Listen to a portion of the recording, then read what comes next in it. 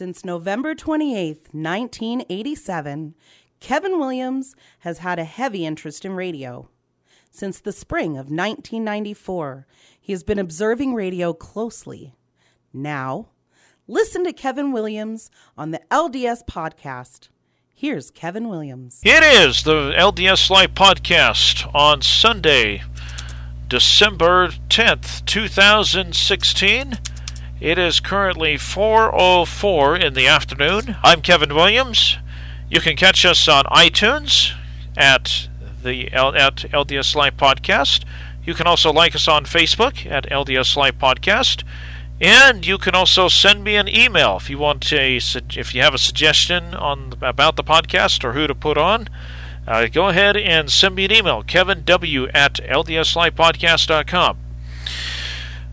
Today is going to be a different podcast. I'm going to be solo, which I have never done, the LDS Live Podcast solo. I've done a few podcasts solo, but not this one. So this will be very interesting. So let's get started. I figured today I would tell you a little bit about who I am, since all you know is the interviews that I've done, unless you know me in person. But if you're just new to the podcast or whatever, all you know are the interviews that I've done until this point. And I think it'd be a good idea to tell you how I got started into podcasting, what this podcast is all about, and then I have something else I want to discuss. So let's get started. Ever since November 28th, 1987, I've had a huge interest in radio.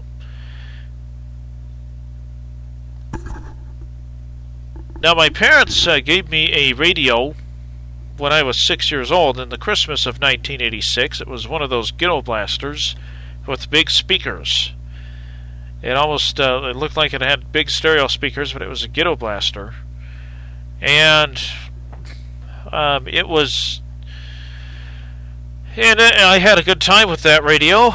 And I used to always wonder how the radio stations were able to broadcast to the radio. For the longest time, I thought it was people performing live, and then they'd go to different radio stations and perform. And I remember riding in the car, Thanksgiving, Saturday after Thanksgiving, back to Ontario, Oregon, from Salt Lake City, Utah. And I asked my dad how this is done, and he told me that there were radio stations, that radio stations have transmitters, and they transmit the signal, and that they have record players and tapes to play the music and commercials. So I thought it would be really neat to be in radio, and I remember that the following week I was at my brother's church basketball game.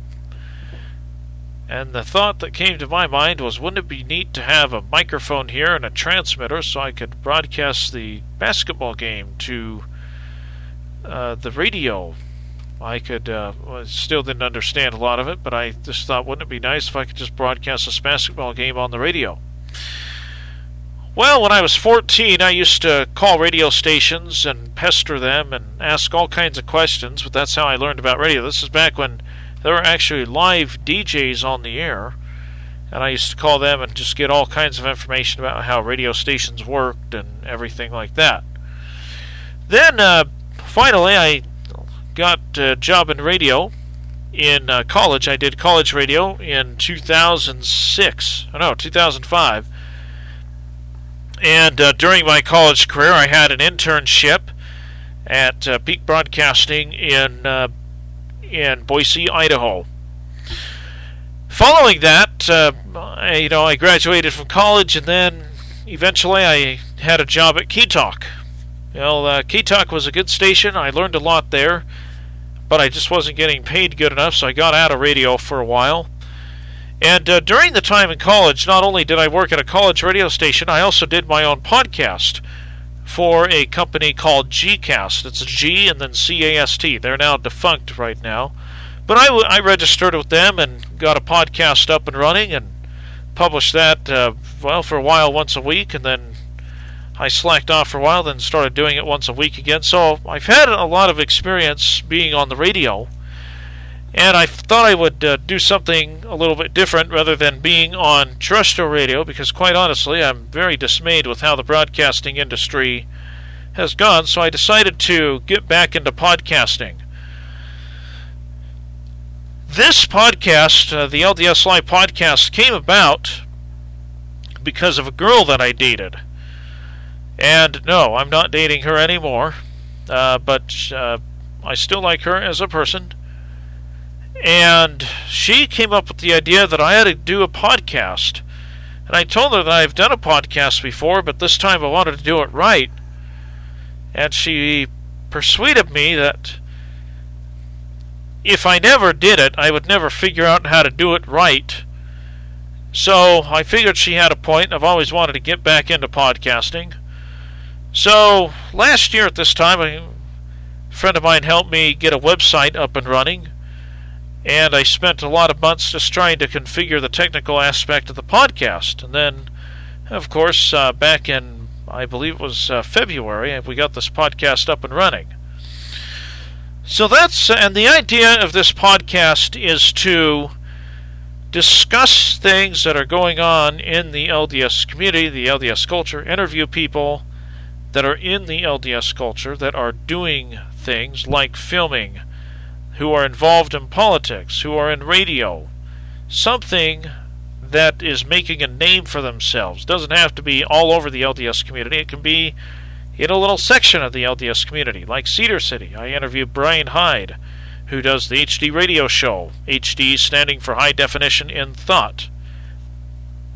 Alright, I interviewed Janalee Tobias.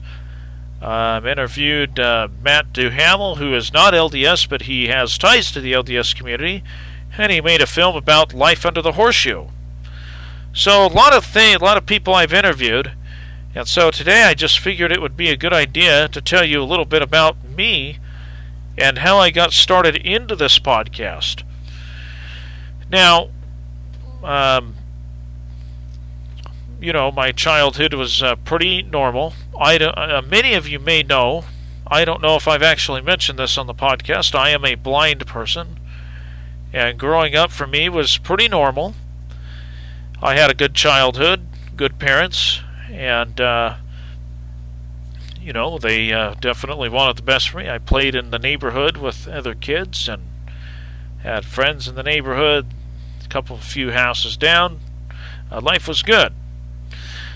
And then I got into junior high, did wrestling, did track. And I was born and raised in Oregon. And then I moved to Idaho when I was in high school, Boise, Idaho. And so you've got all this about me now. And I just figured I would... Yes, I was born and raised in Ontario, Oregon. Moved to Boise, Idaho when I was in 5th grade. So now you know a little bit about me. I figured that was important because, like I said, at this point, all you know is the interviews I've done. Now let's get to the meat of this podcast. I want to talk about something that has been on my mind a little bit lately as things have progressed in the LGBT community with the Supreme Court decision and all that. I'll admit, when I first heard about gay marriage, I thought it was silly, and I am not in favor of gay marriage from a personal standpoint. In other words, I would never do it. I don't agree with the lifestyle. But I also believe in the fact of, if that's what you want to do, go ahead and do it. I don't agree with it. I will never condone it, but if that's what you want to do, then go ahead. Now, having said that, I am against the Supreme Court decision that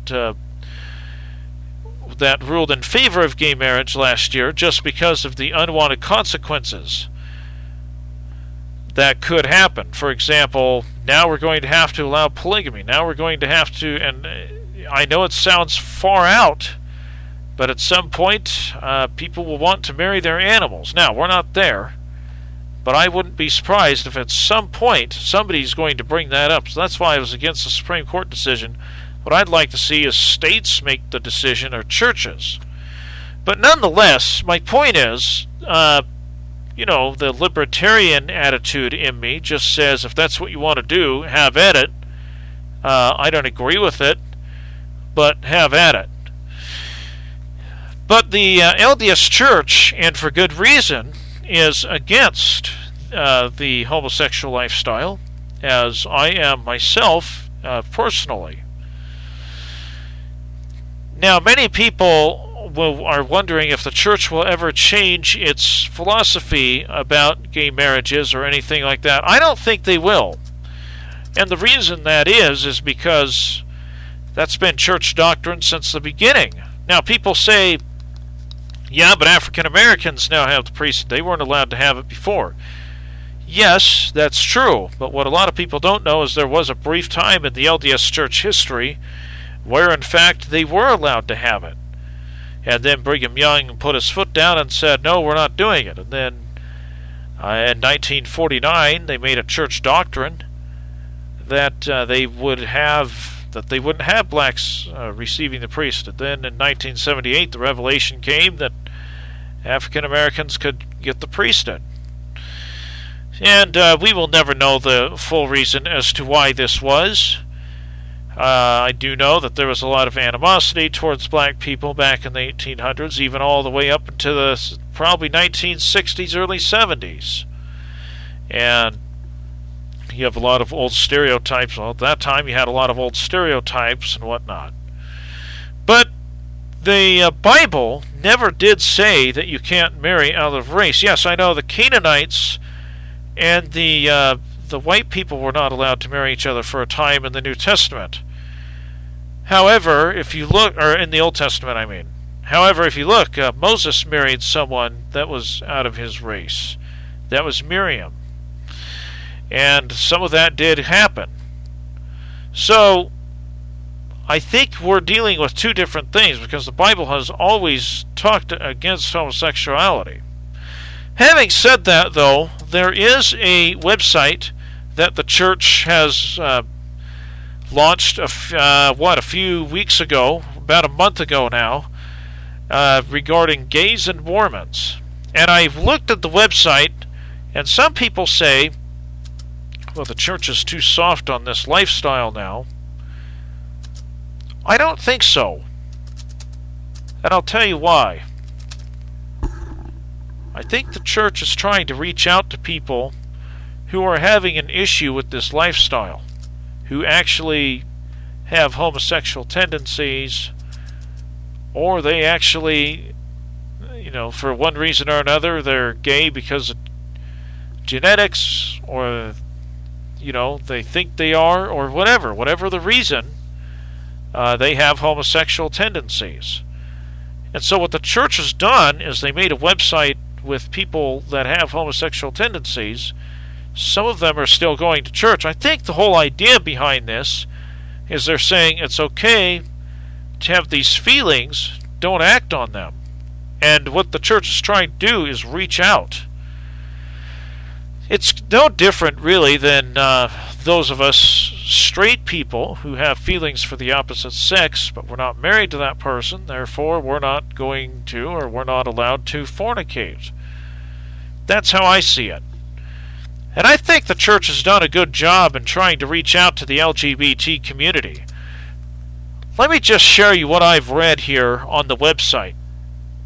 And by the way, there will be a link to the website in the show notes. So let's talk about Lori Campbell. Lori Campbell was a person who played high school sports, and she had problems with drugs and alcohol. She enjoyed playing high school sports. One of the reasons she enjoyed playing it was because there were a few lesbians on her team. As a matter of fact, her coach was a lesbian. Then she went to college, and much to her family's dismay, did not go into medical field. She went into journalism, is what it looks like here. It didn't say what exactly she went into, but from the looks of it, it's either journalism or communications. By the way, that's what I majored in at Southern Utah University, is communications. So, Lori ended up dating a woman in college, got serious with her. They became girlfriend and girlfriend. And then she always knew that God wanted something. God didn't want her to live this lifestyle. But once you're in it, how do you get out of it? Very, very difficult.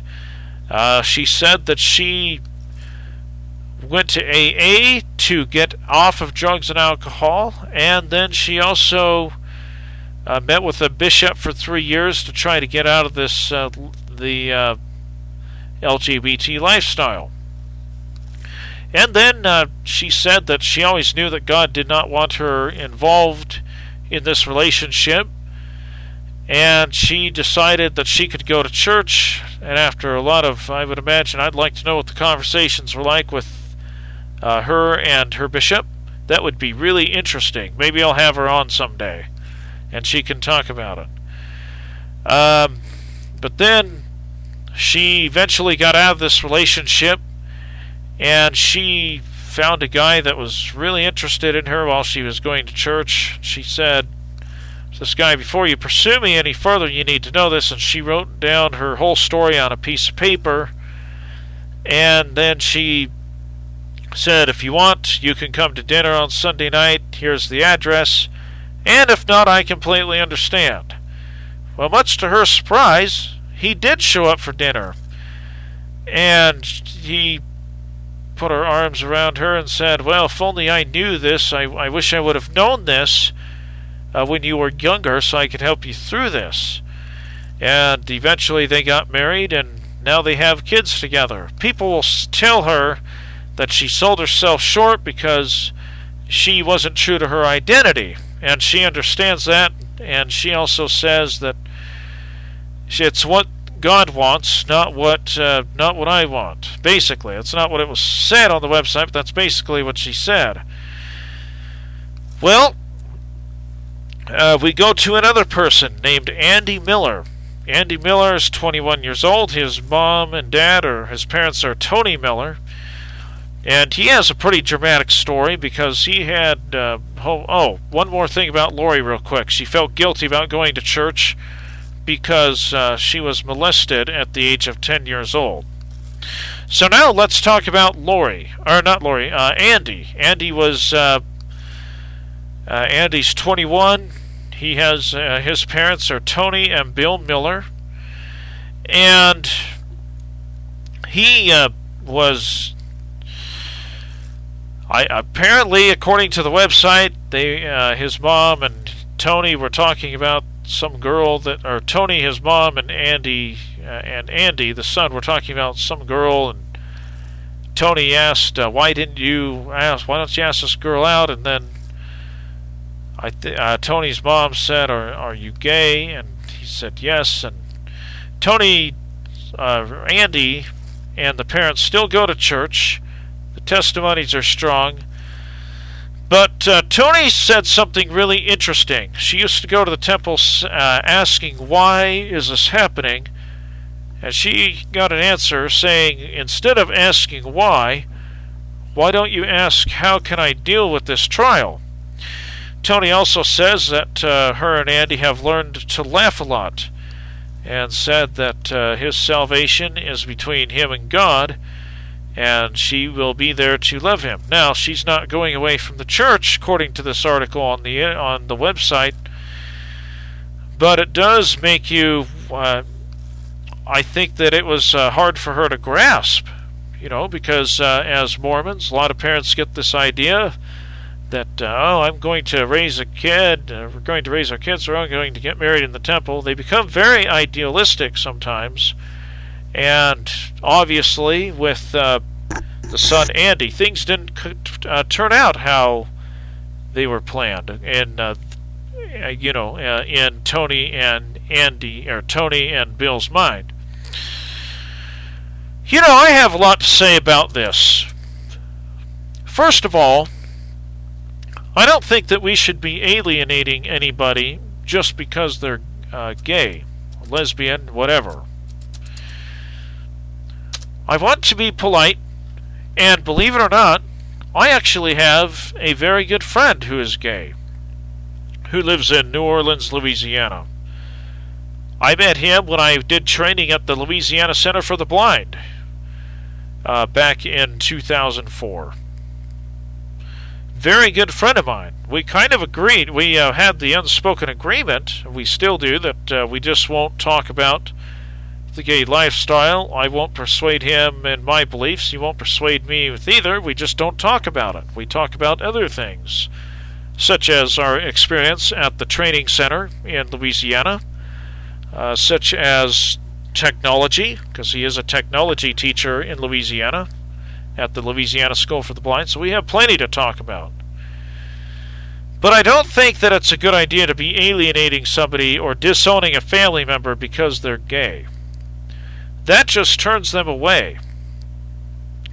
What did the Savior say? He who had not sinned, throw the first stone. And then everybody was quiet. Now, I'm not saying that this is a good lifestyle. As I said, I don't condone it, but at the same time, we need to be accepting to those who might be a little bit different than us. And by this time in our lives, we all know somebody who is either gay, lesbian, or transgender. I happen to know all three. Not the same person, but, I know someone who fits one of those lifestyles. And I'm sure many of you do as well. So the balance is, how do you accept this person, and how do you love this person without agreeing with their lifestyle? Now, as a parent, I think it's okay to set boundaries. I think it's okay to say, you and your partner, if you're going to stay overnight in our house, you're not going to sleep together because we don't agree with this lifestyle. That's up to you, the parent. But I think that's okay. I think it's okay. I think it's okay to say to the couple, you're not going to hold hands in front of my kids or whatever, because we don't believe in this lifestyle. What you don't want to do is say, you're not allowed to come to family gatherings anymore, you're not allowed to do this, the list goes on and on and on. That just causes a lot of harm to that person and will steer them away from you, the parent, and the church. And I think that's one of the reasons why the church came up with this website, is because we are not, as a church, alienating gay people. There might be members who are, but as a church, the church is going out of their way to accommodate or to reach out to the LGBT community. So, and this is a very interesting subject to bring up at this time. Because when I was in high school, if you were homosexual, you were made fun of quite a bit. Or you were talked about in a negative fashion. And I think it's interesting that the church put this out right before the holidays. Because as you know, the holidays are coming up. And things like this come up in realistic situations where you have real staunch Mormon families that are living the gospel, and then one of the kids is either gay, lesbian, transgender. This is a very hard topic to discuss amongst families, but it has to be talked about, especially if a family member is in the LGBT community. Now, if I had a son or daughter that came to me and said that they were gay, I would sit down and have a long conversation. I would take them to counseling. I would not throw them out.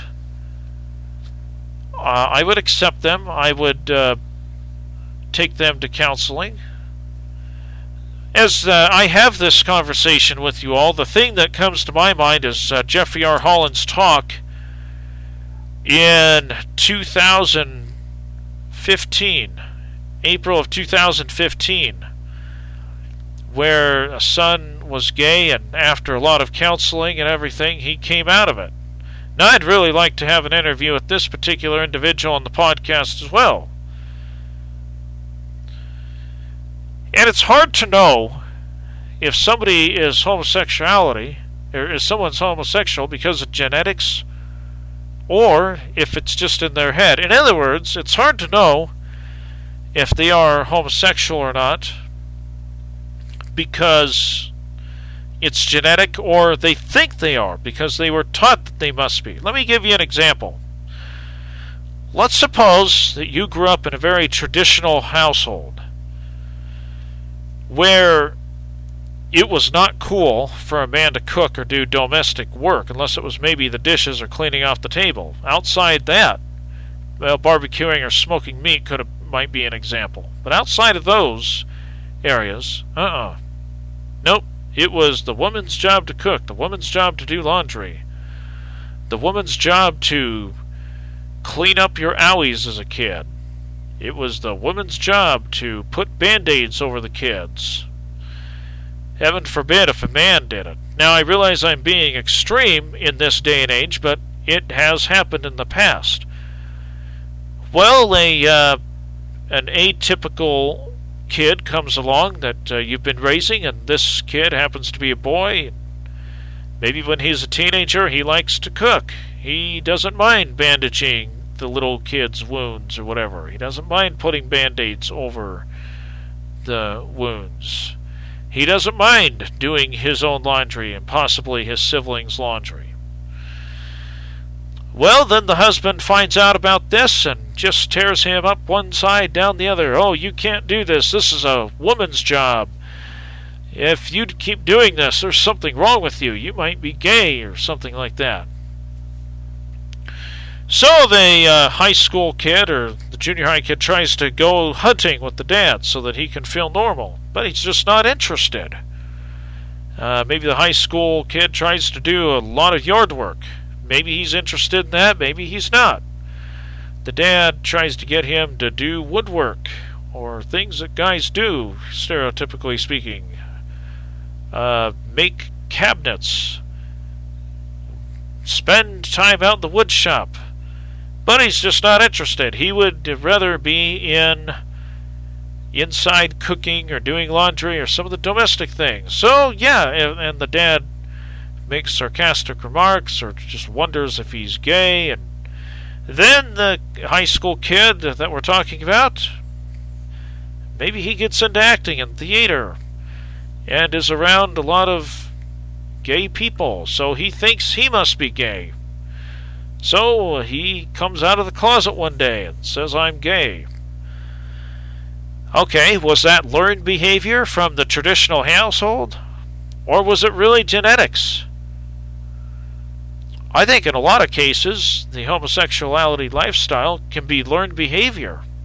Now, I'm not saying in all cases, but I think in a lot of cases it could be. You know, if you're around a bunch of gay people a good chunk of your life, and you think you have to be that person to be a good actor or whatever. But I do know people who are born with very feminine traits. I had a friend in high school that cried a lot. He had a lot of feminine mannerisms, and he's not gay. Could it be that maybe his parents taught him that he was just born with those traits and he's still a normal kid and married a girl? I don't know how he's doing. I haven't talked to him in a while. But could it be that his parents worked with him on that? I would think so. Now, I don't know the extent of what him and his parents had those conversations. I wasn't there, but I'm sure that it came up in conversation on occasionally, and I say that because I know this individual personally. So, it's hard to know if someone is a homosexual or not because of genetics or because it was learned behavior from a long time ago. In some cases, perhaps it was both.